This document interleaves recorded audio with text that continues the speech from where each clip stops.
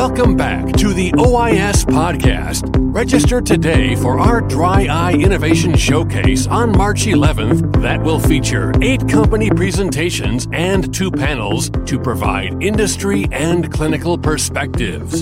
Visit ois.net/events to reserve your spot. We have the venerable Vince Anito on the line for this episode. Vince is the CEO of Aerie Pharmaceuticals, one of the most accomplished emerging growth companies in ophthalmology.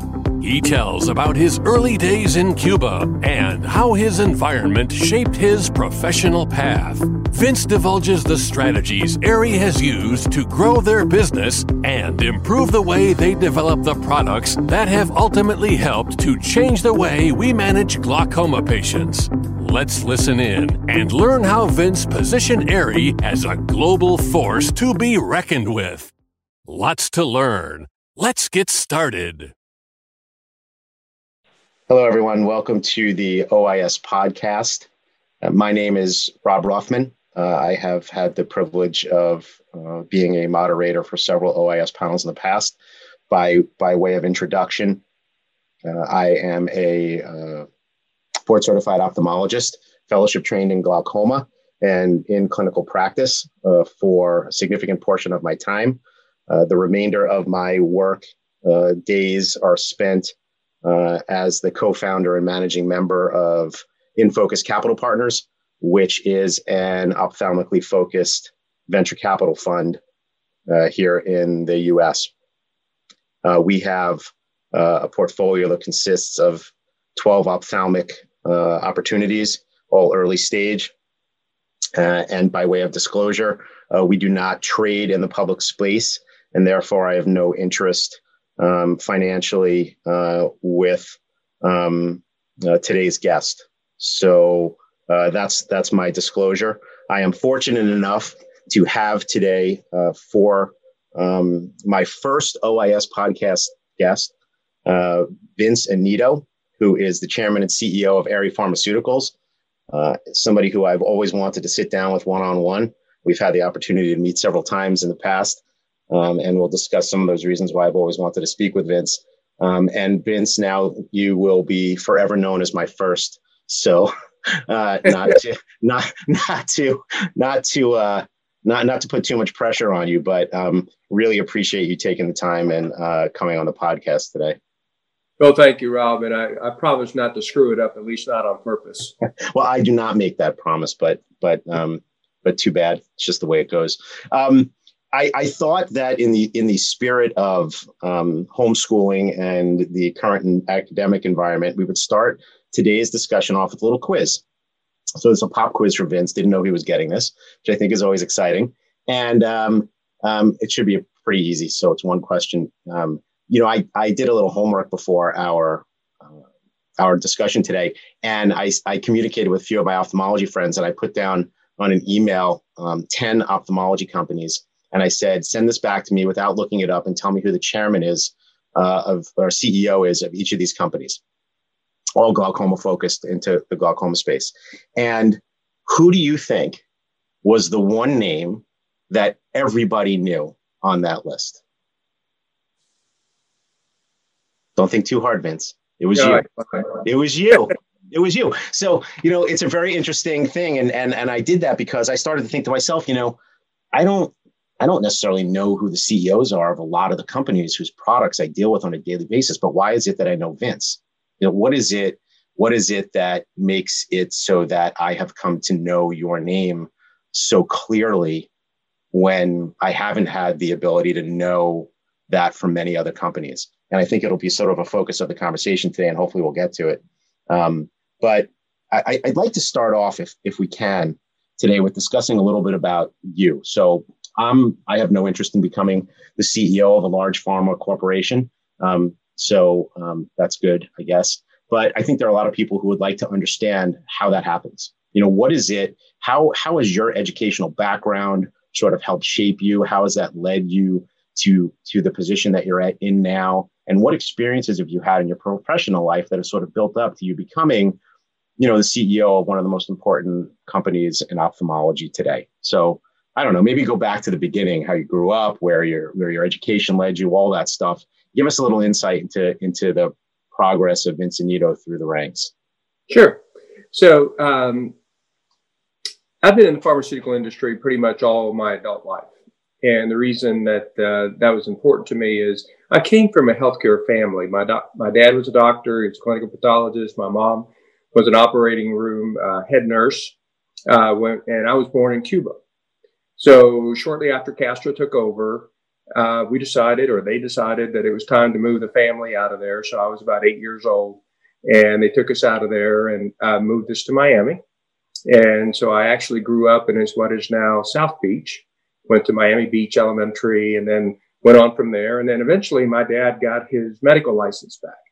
And that was probably one of the early learnings, in that education for him was it.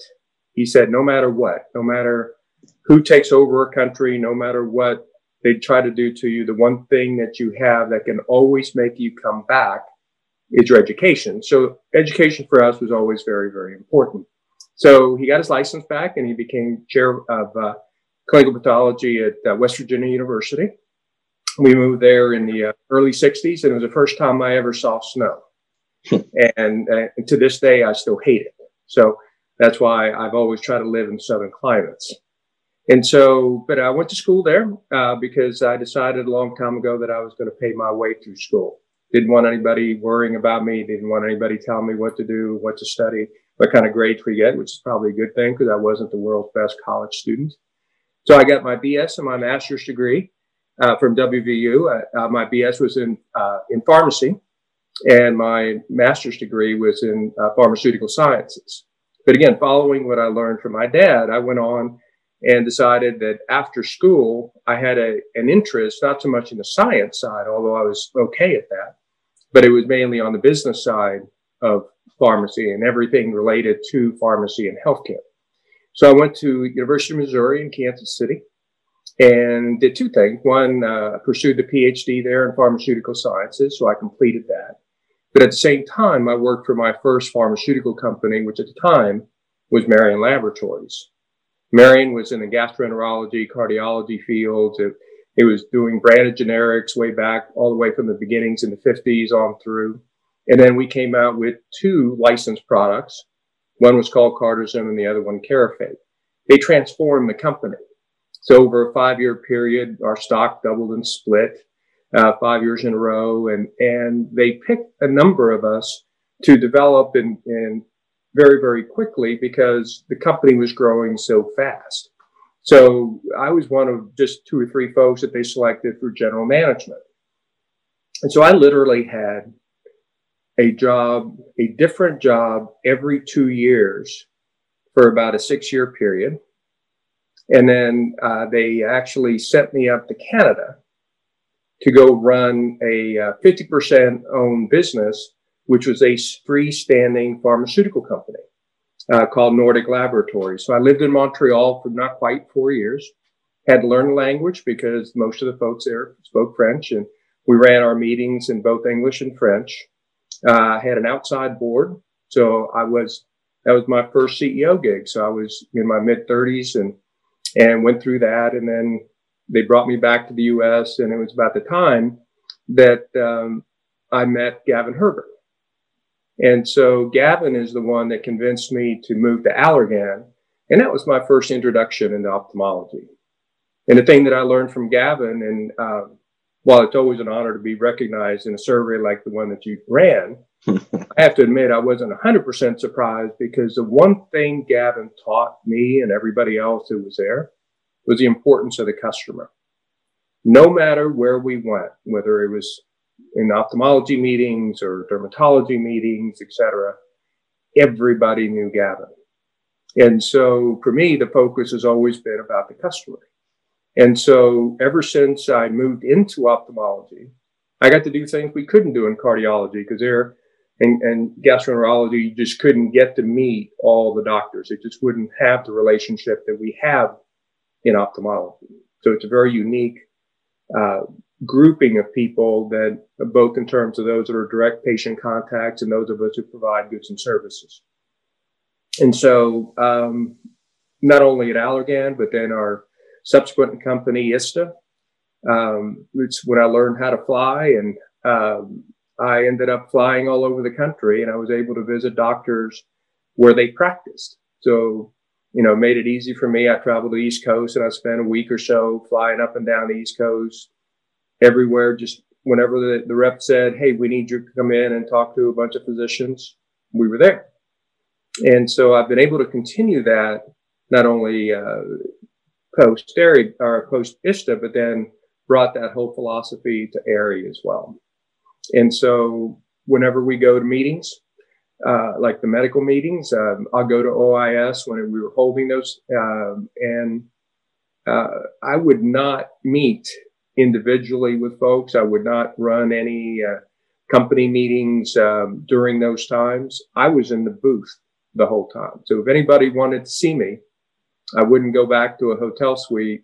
They had to come to the booth to meet with me. And so that allowed me to see a whole range of folks, not just our KOLs, but anybody showed up at the suite, the reps would bring them over, and we get a chance to visit. And so that's been one of the greatest things for me as being a CEO of an ophthalmology company, is the closeness that any of us can have with the customers. And it was all driven by what Gavin taught us. It's fascinating. I remember the first time I actually met you, which was in the booth, and it's pretty fascinating. And for people who don't know what, these big ophthalmology focused meetings are, like the American Academy of Ophthalmology meeting and OIS and ASCRS and all these giant meetings, you wanted to say hi to Vince, you just go to the booth. And that was exactly where we met the first bunch of times. And, it's interesting that you've, at least in my opinion, surrounded yourself with people who buy into your philosophy wholeheartedly. I mean, the people that we've dealt with in the real world as an ophthalmologist from ARI, some of the close contacts I've had with guys like Evan Hockman and even my local rep, Paul Stelino, and, these people are all genuinely focused on making sure that, we have what we need from ARI, the company. And it's certainly, I think, a leadership attitude that has filtered down effectively through the ranks. So congratulations, I guess, on that. So thank you. What kind of planes do you fly, just out of curiosity? Well, I stopped flying a couple of years ago, but the last plane that I flew for a little over 10 years was a Citation 5. So it flew, we can carry 8 people. We flew up to 43,000 feet, about 525 miles an hour, somewhere in that ballpark. And we could make it halfway across the country before refueling, and then go land at Teterboro or any other airport on the East Coast we wanted to go to, Boston and things like that. And I could always beat the airlines because, again, it takes so long to go sit at the airport and kind of wait for the plane to take off and this and that, where I would just drive up. I had a co-pilot, and he and I would trade information about the weather and route and all that other kind of stuff. And then I'd do a walk around and jump on the airplane, and we'd be gone. Fascinating. Yeah, it's a nice way to do it if you can do it. Yes. Pop quiz question number 2 for Vince Anito. Who is the only CEO who ever came to Long Island and took the administrative group from our practice out to dinner? I would guess that was us. Yeah. I mean, again, I've been in practice, again, as an ophthalmologist, I've been in practice since 1998. And I can tell you that that was the singular time that we were entertained at dinner by the CEO of a pharmaceutical company. And again, we're I'm part of a Glaucoma Consultants of Long Island, which is a glaucoma subspecialty group, but we are now a member of a private equity backed entity here in New York, OCLI.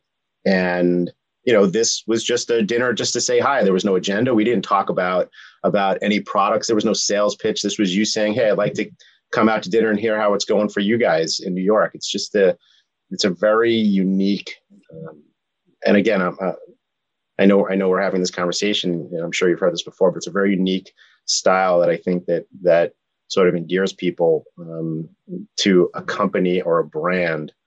And I think that attitude is further supported by quality of the products that you provide. If you had good products and horrible management, I think you would find that the attitude towards, the products from that company would diminish. I think people really appreciate management style, especially in ophthalmology, which is a small, tight-knit community compared to some of the other disciplines in medicine. And everybody sort of knows everybody. And it changes, I think a lot of the ways that you really need to do business. And I think one of the things that's come up repeatedly in my conversations now as a part-time venture capitalist is how we perceive ARI as one of the future important people in our specialty, and a company that we hope continues to grow and support us, because we need some of that tighter knit, more personal approach to how we care for patients because of the uniqueness of the way ophthalmology is practiced. So I think with that as a segue, I'd love to hear a little bit about ARI from your perspective. I don't think a lot of people who listen to the OIS podcast have any idea where ARI came from. And it's a fascinating story to me as a glaucoma specialist, especially having known David Epstein in a very cursory way for many years through his research. And obviously as a glaucoma specialist, knew of him very well. But maybe you could walk us through a little bit about the origins of ARI. I think it's a fascinating story. Well, it was really interesting. So David always had this whole philosophy about in order to treat a disease, you have to go to treat the underlying cause of that disease. And in glaucoma, as you know, is a disease trabecular meshwork. And so he spent an awful lot of time in his labs and talking to people and trying to drag venture guys in to do nothing but explore molecules that could actually improve the health of the trabecular meshwork.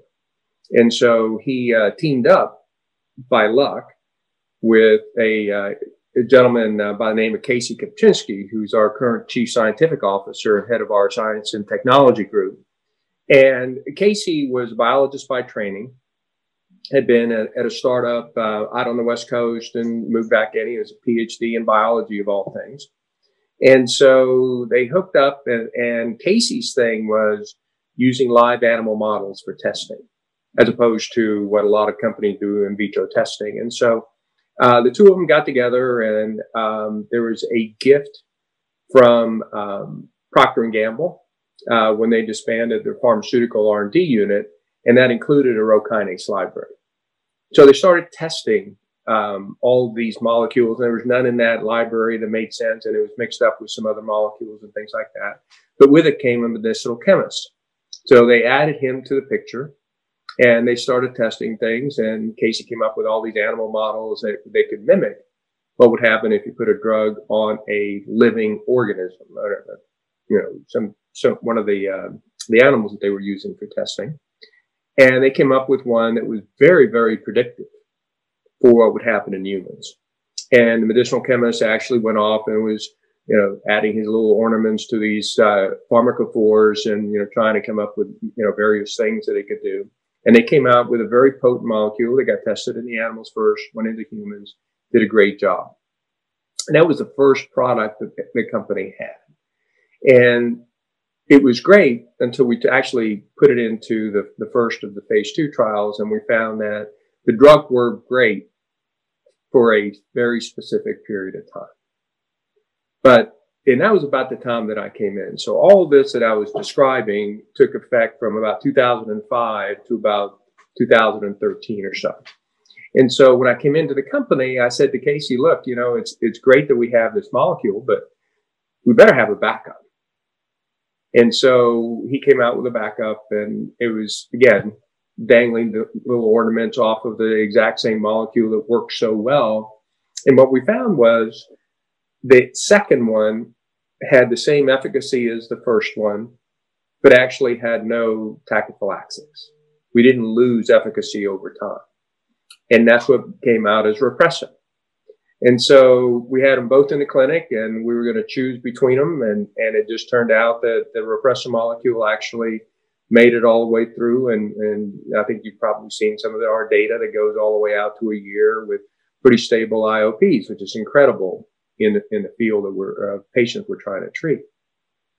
And so in parallel, we decided that we were going to take the company public. And unfortunately, the gentleman that we had running the company at the time when I came in as executive chairman, just wasn't going to cut it with public investors. We put him out there and talked to a bunch of folks. And because I've had two other public companies prior to Aerie, I knew a lot of the investors already. So I sent them to a bunch that I knew and got feedback in terms of the story and the management team, et cetera. And we decided to make a change. And one of the options that eventually the board ended up taking was me coming back into an operating role, even though I've been retired for a while. And so we did that, brought in the management team. And from the time we did it, which was in July of 2013, by October of that year, we got the company public. And Rocklatan, which is the biggest drug that we have currently out in the market, actually, when we went public, all we had was animal data. And so we moved very quickly from having animal data in 2013 to actually having phase 2s in the 2014, 2015 era.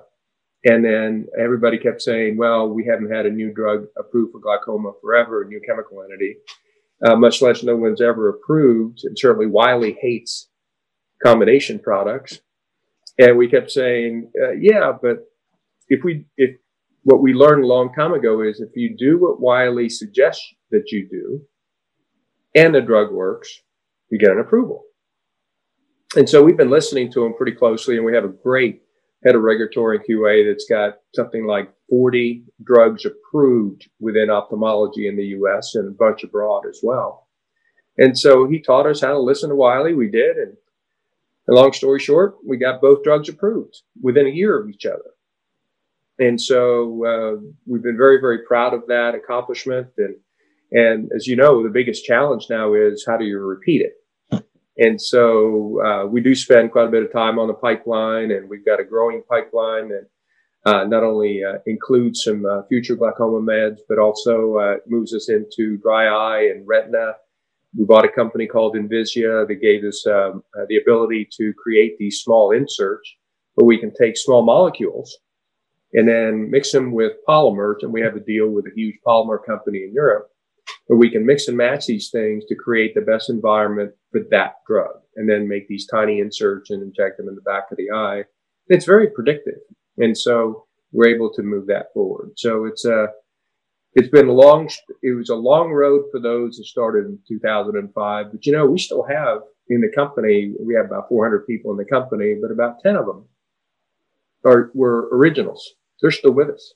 Yeah, it's great. I mean, you know, and again, for people who aren't ophthalmologists who might be listening to this, or specifically not even glaucoma specialists, but it's fascinating. It was always fascinating to me as a clinician that even up until the time that Rhopressa came out, we never had a drug that acted directly on the site of damage in glaucoma.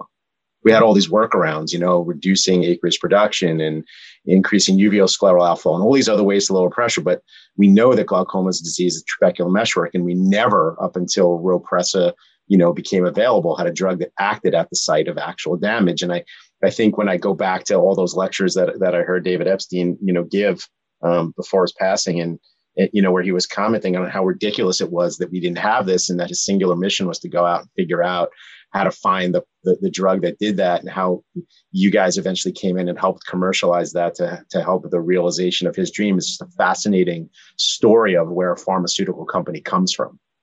And really when the foundation is looking at an unmet need or looking at a specific target that you know is going to work, going out, seeking out the chemical entity that's going to solve that problem, getting it through clinical testing and commercializing it, especially two drugs that do it within 12 months of each other, you know, Rhopressa and Rocklatan within a year, right?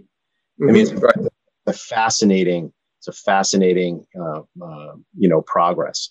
And I think that's one of the reasons why, you know, a lot of us look to Aerie as a company that's going to make these types of introductions for us to new products and new ways of treating disease, because you've already done it once in glaucoma, and we certainly know that you're looking to do it in dry eye and retina and other ways. So I think that's somewhat of a differentiator. And I think, and again, I'm speaking for myself, but again, it's a consolidation of general opinion from colleagues that you guys function in a very lean, efficient, and nimble way. And hopefully we'll continue to see, these products getting through clinical trials. I know that you have a phase 2 study going on for your dry eye product right now. Is that correct? Yes. The product is, we designated as 512. We bought a Spanish company that had developed this product, had a phase 2A study, and we love the technology. We love the target, and obviously everybody loves the dry eye space because 30 million patients, but only 2 or 3 million of them get treated. So it's a big deal. But our drug is a agonist to the cold sensing receptor in the eye. So given that where you live today, if you were to walk outside and you get hit with that blast of cold air, the very first thing that happens is your eyes start tearing up. Thanks for rubbing that in, by the way. Yeah, you're welcome. And so this agonist family and this particular receptor is one that hasn't been chased before, at least not in ophthalmology. And so, we find that the same mechanism will give us both sign and symptom improvement. So the sign is clearly going to be just tear production. We know that we can do that. We've seen it in the phase 2 trials, in the phase 2A trials. We're moving into this phase 2B trial that's actually powered as a phase 3. So we have enough patients in there and a broad enough protocol that we think that we can get all the data that we need out of this trial to go into, if it works, just have one more trial to do. The same concept, i.e. the same receptor, actually, when we put the drug onto the eye, it cools it down. That's one of the things that the patients continually feedback is, it feels like I just put a little ice on it. It just cools it. It's a cooling effect. And as you know, for the patients, dry eye isn't about signs. It's about symptoms. And so if we can improve the symptoms, we'll get this stick-to-itiveness. They'll stay with that drug as the signs continue to sort of kick in and hopefully improve their condition. And so, we will find out. We were very pleased with the way the phase 2A was conducted and the results that we got. And so we decided not only to run this trial with a sufficient number of patients to make it a 3 if everything worked out, but we backed up the truck from Rob. We ended up putting in all these secondary endpoints. We're using the dry eye chamber. We're using the environment. So what we wanted to do was build a database around the drug with the first trial. And the reason for that was twofold. Number one, if it worked, we had the choice, right? Either I can do just one more phase 3 trial, duplicate this one. But as you know, folks have tried to do that and sometimes it doesn't work. Or you can simply do one of each. You could do one for signs and one for symptoms. So you run 2 more trials instead of just one. So it gives us that flexibility. The things that we learned out of the Rhopressa and Rocklatan, because again, new class into an established area, lots of generics in that category, as we'll have in dry eye with Restasis going generic, et cetera, is that in order to get your product on the formularies in managed care, you better have not only an approval, but you better have a pretty darn good story. Right. And so that's what we're trying to build by expanding the protocol to include all these secondary endpoints. And there's all sorts of little twists and turns that we put into the protocol that we think will make for a great story, not only for the patients, but also for eventually getting it onto managed care formularies. Yeah, absolutely. And when would we expect to hear some of this, the phase 2B / potentially 3 data readout? Do we have any idea when you're planning on completing it? So again, because there's plenty of patients out there, so enrollment has not been a problem. So we think it'll be Q3 of this year. Great. Well, obviously looking forward to that. It's interesting, the genesis of that. I wasn't aware how that, compound came to be. You guys grew Rhopressa. I think internally you acquired Invisio and this asset for dry eye. You have a library of several thousand multikinase inhibitors at your disposal.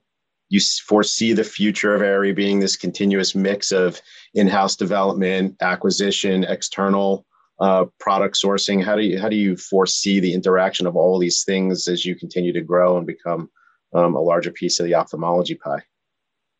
I think it has to be played out that way. I think if you take a look at the companies that have been successful, and I think about Alcon, they hardly ever developed any compounds on their own. They were always, they were big enough they could acquire whoever they wanted to, and so that was their research side. And Jerry Cagle's on my board, so he and I have traded a lot of barbs back and forth since I was an Allergan guy about that. And so, but ophthalmology started simply by borrowing drugs from other therapeutic areas and applying them into ophthalmology, thinking of non-steroidals and the anti-infectives, et cetera, et cetera, et cetera.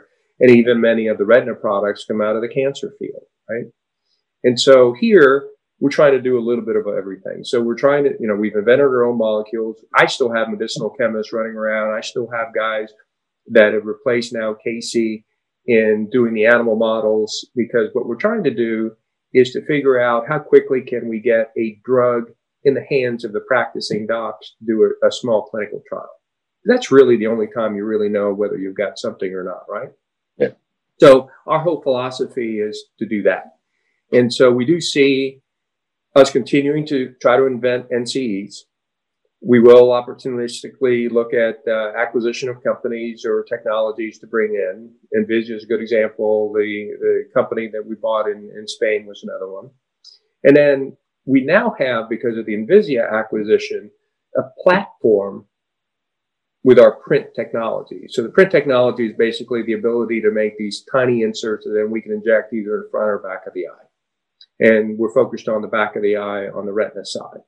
We can take molecules, and our proof of concept really was 1105, which is dexamethasone inserted into the back of the eye to treat RVO and diabetic macular edema. And so we were able to show that with our technology and our ability to mix and match polymers, we can take dexamethasone and deliver it for 6 months. The current products either go out 3 years in the case of Iluvien, or they're much shorter than that in the 2 to 3 month range in the case of Ozurdex. But we called out in talking to the retina physicians, which is one of the other reasons I like to travel, is that they said, no, the way that my patients work and things like that, 6 months is the best target. So that's what we did. And what was interesting is, in looking back on the development and our ability, it was our ability to predict based on animal models of retina how well the drug would work and for how long in humans. And that translation from animal models to human models, and be able to predict that with a retinal insert on your first shot out, it was a pretty big deal. So now we can take other small molecules, mix them and match them with whatever polymers we want, put them into our insert and deliver them to the back of the eye. So it makes it a platform technology. At the same time, and this is the fun part for us because it bridges glaucoma and retina, and we're taking a look at 503, which is the most active metabolite of Rhopressa. And we can put that into an insert, go into the eye. We have plenty of animal models that show that we can, in a nerve crush model, we can actually get the axons firing again. What we don't know, we know we can deliver that small molecule to the back of the eye for 6 months or a year. What we don't know is what's the right concentration of 503 to get that effect over a sustained period of time.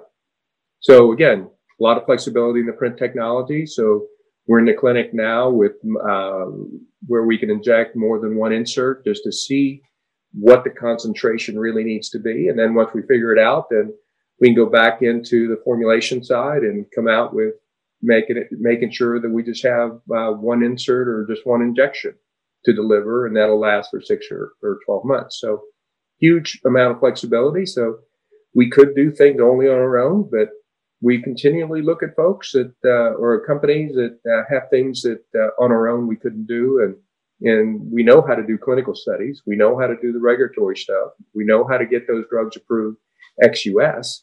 So it gives us a great execution platform from which to grow. I think one of the biggest unmet needs in ophthalmology is drug delivery, taking patients out of the equation to some degree. And having acquired a drug delivery technology, I think is a fascinatingly intelligent decision to try and figure out how we can better deliver drugs. It seems so easy to just put a drop on the eye, and it's so unbelievably challenging to get patients to actually behave and do these things regularly. So that's a great strategy in my opinion. The more fascinating aspect is how Rho kinase inhibitors, I think, are going to continue to play an important role in the health of the eye. I mean, we've already got evidence from Rhopressa that there is a beneficial effect on lowering intraocular pressure. We've seen some of the data outside of the United States that shows the impact of Rho kinase inhibition on corneal endothelium modulation in patients who are using these things. You are looking at obviously it looks like, or it sounds like, neuromodulation, potentially neuroprotective aspects of it. So there's a lot of different things, and Rho kinase, I think, Rho kinase inhibitors are probably at the forefront of their potential in terms of their ability to help ophthalmology patients. You obviously have a plan to provide these drugs outside of the U.S. and certainly with dexamethasone. I think that many people may not know about your relationship with Santen. Maybe you could just spend a minute or two telling us about your plans for how ARRI is going to give access to their products outside the United States. Sure. So our globalization strategy originated with the fact that we own these molecules. So unlike my last company where we were in licensing products and all we could do was US, here we own all of the rights. And so we could always do it ourselves or partner it off. What we decided to do was that we would take the very first step and take these products either all the way through approval, or at least through a proof of concept, but a full-blown proof of concept phase 2 trial. And so what was interesting is originally we thought that in Japan, we would get all the way to approval with Rhopressa, and then somewhere along the line find a commercial partner, because we realized that as a small company, much less a non-Japanese company trying to launch products in in Japan, that we would have some issues in terms of being accepted by the physicians, et cetera, et cetera. And so we did the first phase 2 trial in Japan, and it was outrageously successful. This is a drug that actually is able to lower pressure even when the patient's starting pressures are pretty low. And so we still saw the 5-6 millimeters of mercury drop, even though the entry pressures were in the 12-13 range. And so that was a fascination to the doctors. And so applying the same concept of getting close to the doctors that we did in the US, we did that in Japan. So we got to know all of the major players. And there's a gentleman, Dr. Araye, who is the head of glaucoma, as you know, at Tokyo University, which is sort of the godfather there. We've gotten to know his successor and a number of other players. And so they fronted us not only with getting the clinical study done, so their FDA, called the PMDA, he was there with us. And I went along with Casey and our clinical and regulatory teams to present our case. And we were able to get agreement in terms of what to do. And so once we got the phase 2 trial results and they were positive, all of a sudden we started getting calls from major Japanese companies. And so after long negotiations, we selected Santen because they are the largest there. They also have a huge franchise in glaucoma on a worldwide basis, but we were interested in Japan. And so we decided, in order to keep pressure on the negotiations, we continued all the negotiations with the PMDA on the phase 3 program, as if we were going to go do it ourselves. And we actually started the first of the phase 3 trials. And so, because we didn't want our negotiations for a partnership to slow us up. And so that played out pretty well. It did put an awful lot of pressure on the system and put a lot of pressure on the companies to kind of come together with offers that were interesting to us. And we were able to get to the point of signing a deal with Santen last fall, which brought in about $50 million up front, typical milestones and royalty payments and things like that. And the other thing we were interested in was manufacturing the product. So it will be made for Japan out of our plant in Ireland. And so as soon as we finish that first phase 3 trial, we have a small team of about 5 or 6 people in Japan. As soon as they finish with that first trial, we're going to move them over to looking at the dry eye product as well as the retina products in Japan. So we'll continue a presence there, because all we've done is out-licensed Rhopressa and Rocklatan in Japan. Europe was the same story. We ended up doing not for approval, but a study comparing ourselves to a product called Ganforth, which is a combination product. So we compared Rocklatan to that combination product. The reason we did that, it's the highest price combination product in Europe. So if we do non-inferiority, we get that price with the pricing authorities. So that was the main target there. And we were successful in doing that. And just like in Japan, as soon as we unveiled the clinical result of, call it Mercury 3, all of a sudden people started calling us, both global companies as well as European-centric companies started calling us about taking our product into the European market. Now, originally, we thought we would do that on our own. And as the more we took a look at it, the harder it became because we could do country by country.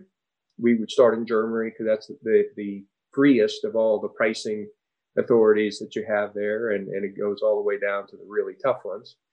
And slowly build our franchise in Europe on the glaucoma side with our own sales and marketing effort.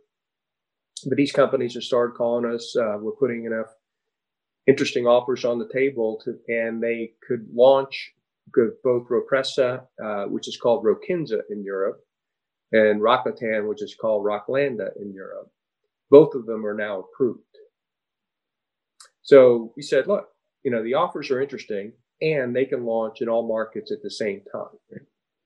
And so we got to thinking about that and started doing the math, and it's relatively straightforward. The prices over there are much lower than they are here in the US. About lead product, again, Ganforth is about $27 a bottle or something like that. But a leading product in glaucoma sells 5 million units, which is a couple million more than we would sell here because they just have more volume of product being used over there. And so big product over there is between 100 and 150 million US in net sales. We started looking at then the retina products, especially the steroid, and said, well, wait a minute. That product could be, because Europe uses more steroids for retinal diseases than we do here in the US. Over there, that product could sell 300, 350 million. So I'm not a math major, but I'm pretty sure 300 is better than 150. So we said, how about we just partner off glaucoma, and then we'll take not only the dry eye side, but we'll also take the retinal side and keep it for ourselves. And so that's what we're doing. The other benefit is if I add 5 million units to my manufacturing facility in Athlone, we're running at probably full capacity, and I may have to add a second shift. So all of a sudden that facility is fully functional, cost of goods comes down, we own the rights, we control the supply, and that's the best of all worlds for a pharmaceutical company. And so it made all the sense in the world to partner Europe as well as Japan for us. That's great. I mean, again, I've been around probably longer than I'd like to admit, and having watched the growth of Aerie from infancy through now, it's just fascinating to see the development and how you started, at least in the world as a glaucoma company focused on the US product. And now you're sort of a global entity with glaucoma, dry eye, and retina. And, again, I guess the only thing I could say is congratulations on that growth and development.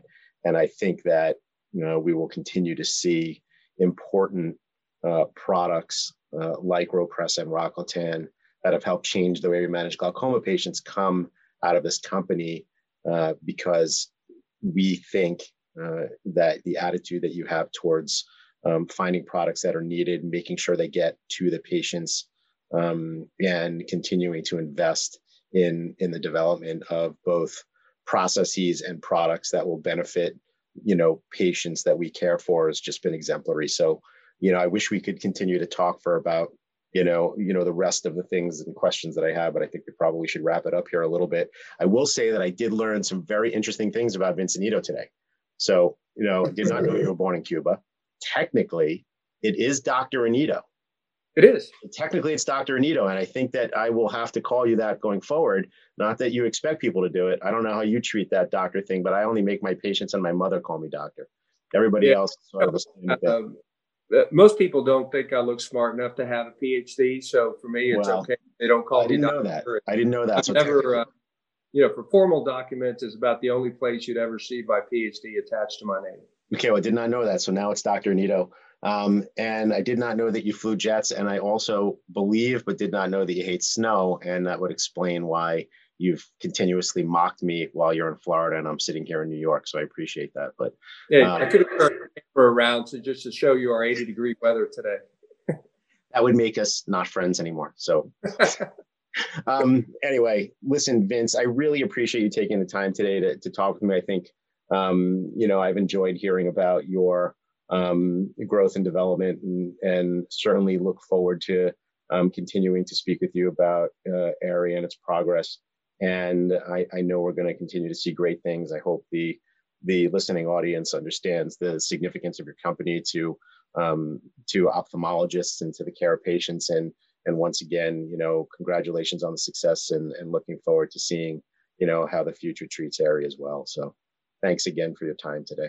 Well, you're welcome, and thank you for the invitation. And we've always been big supporters of your group, and expect to continue to do so in the future. So again, thanks for everybody, and it's been a fun ride. Yeah, thanks everybody at OIS, and looking forward to future podcasts going forward. Thanks for listening, and thank you to our guest, Dr. Vince Anito, for sharing his journey of getting Rhopressa and Rocklatan to market in record time. We've learned so much about how ARI has been able to soar by staying nimble and operating so tenaciously. If you enjoyed this episode, please subscribe, rate, and share us with your colleagues to help spread the word. And while you're there, click Get Involved if you'd like to be featured on our podcast. Until next week, keep innovating.